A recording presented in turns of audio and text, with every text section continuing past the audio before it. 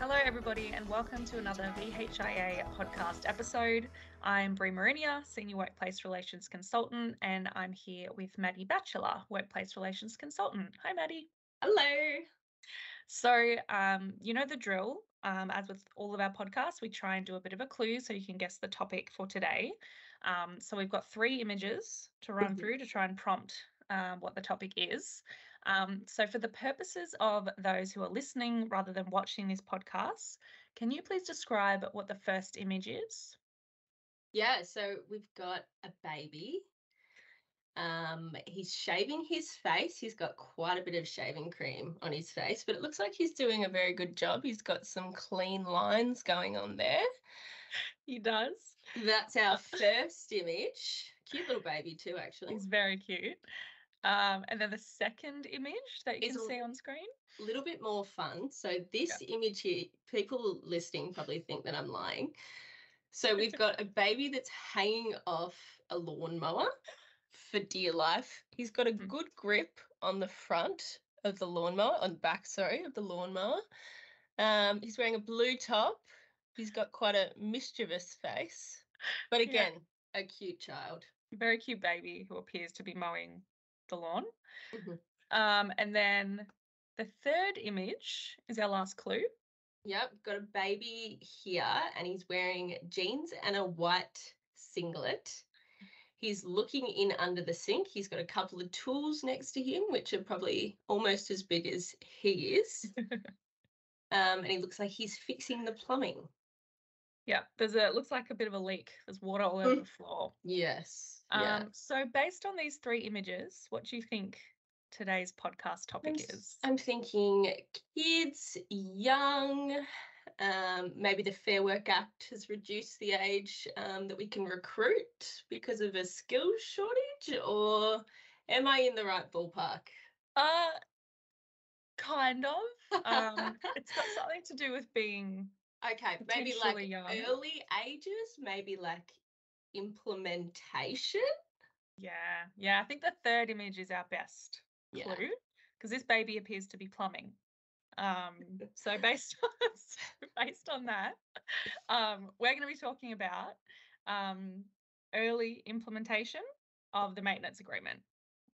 So very good. So over to you. Hi everyone. So as we discussed, we're diving into the recent developments regarding the maintenance agreement, in particular the early implementation of certain entitlements. Yeah, that's right. So this podcast is based on Bulletin 2965, which has confirmed the progression of the proposed agreement to ballot. So the ballot for this agreement closes on the 12th of December, but the Department of Health has some key actions that they've authorised, and we're here today just to break it down for everybody. Absolutely. So in recognition of delays these employees have experienced because of protracted negotiations, the Department of Health has given the green light for early implementation of select entitlements, even before the Fair Work Commission approval. There are 2 main points that we want to focus on today. Yep. So as outlined in the bulletin, the first early implementation item is payment of the very first $2,000 lump sum payment, and that's outlined in subclause 23.5 of the proposed agreement. This payment only applies to full-time and part-time employees, so it's not payable to casuals. So the $2,000 is prorated for part-time employees. And when is this required to be paid? So this will take place once a successful ballot outcome is communicated to employers, but no later than the 25th of December 2023. So it's a bit of a holiday bonus for everyone.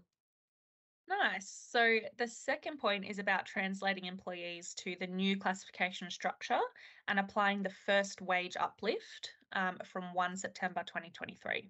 Yeah, that's correct. So due to delays from bargaining, the Department of Health has authorised this translation to happen as soon as practicable after the successful ballot outcome is known, also with a deadline of no later than the 25th of December 2023. So this is a direct pay code to pay code translation that requires very minimal assessment. Employers will only have to consider a small number of criteria, like an employee's years of experience, their ability to work under limited supervision, or whether they hold a plumbing registration or an electrician's license. So very basic. Yep. And once translated, existing employees are considered to satisfy the requirements of their new skill level, bringing stability and clarity to the workforce.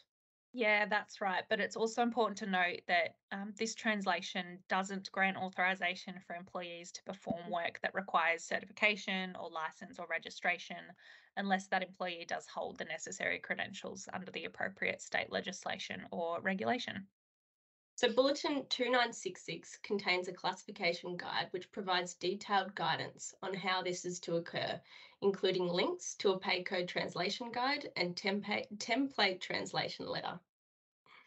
And the successful ballot outcome will likely be communicated to employees on Wednesday, the 13th of December, which is the day after the ballot closes, and hopefully the day that we actually make an application to the Fair Work Commission.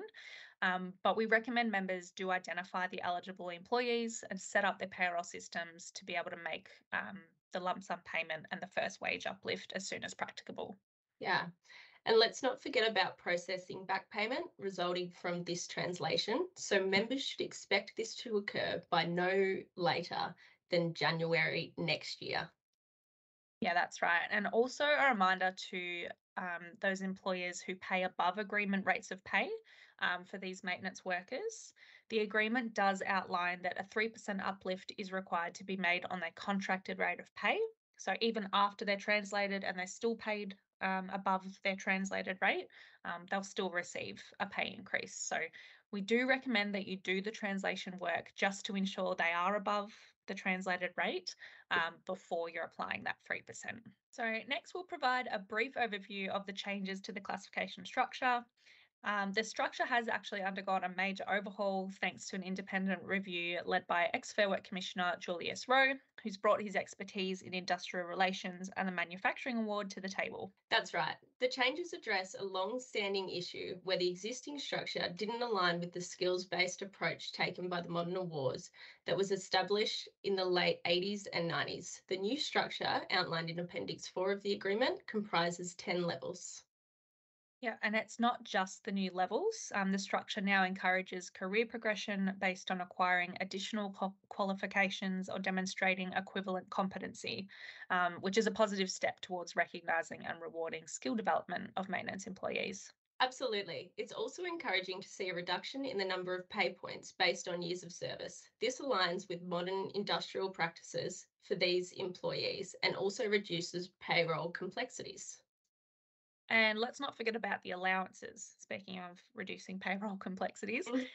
So the previous agreement did incorporate or did have various allowances that were separately payable and separately identified. So the new agreement now rolls these into the base rate of pay.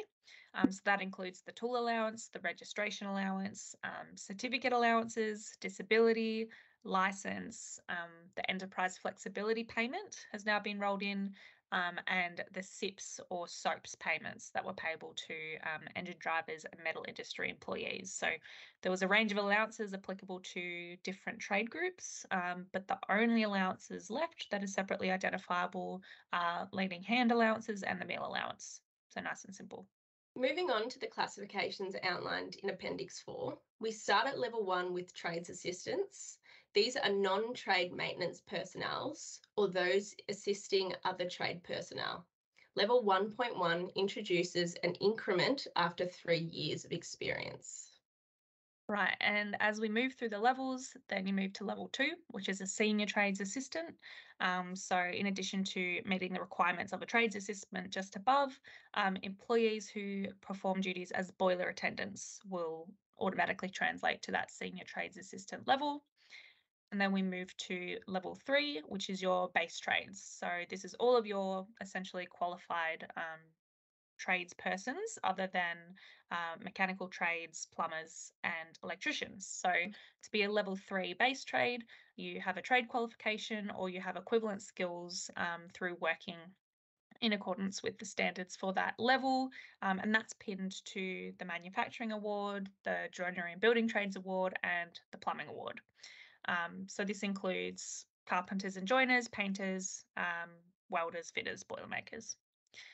And then level 4 is an industry skilled trades level. So that just recognizes working in a hospital environment.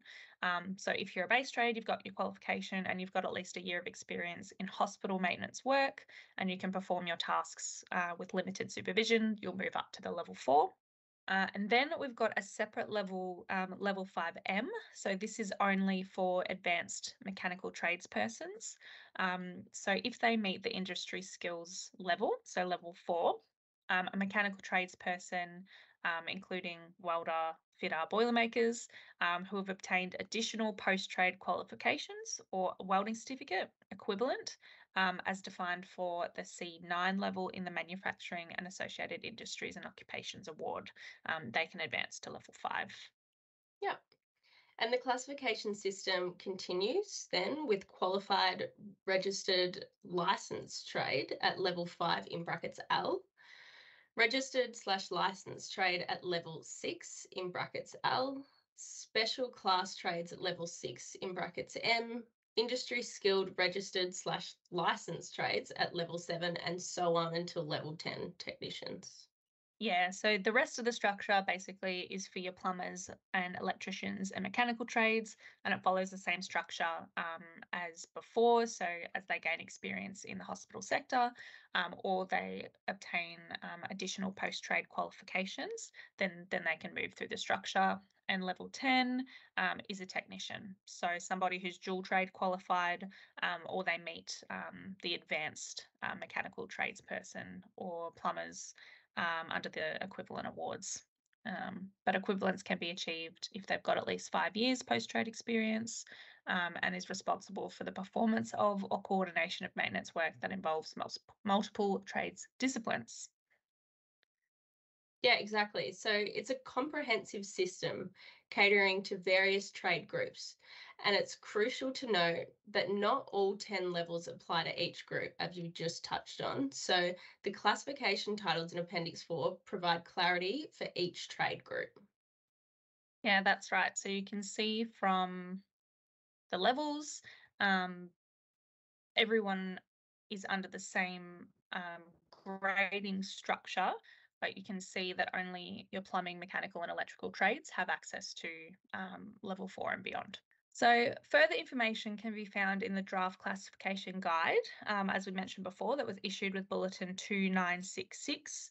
That also includes links to the salary circular and the general implementation guides, so you can start to get a feel for all of the changes that are coming under the agreement, not just the early implementation items.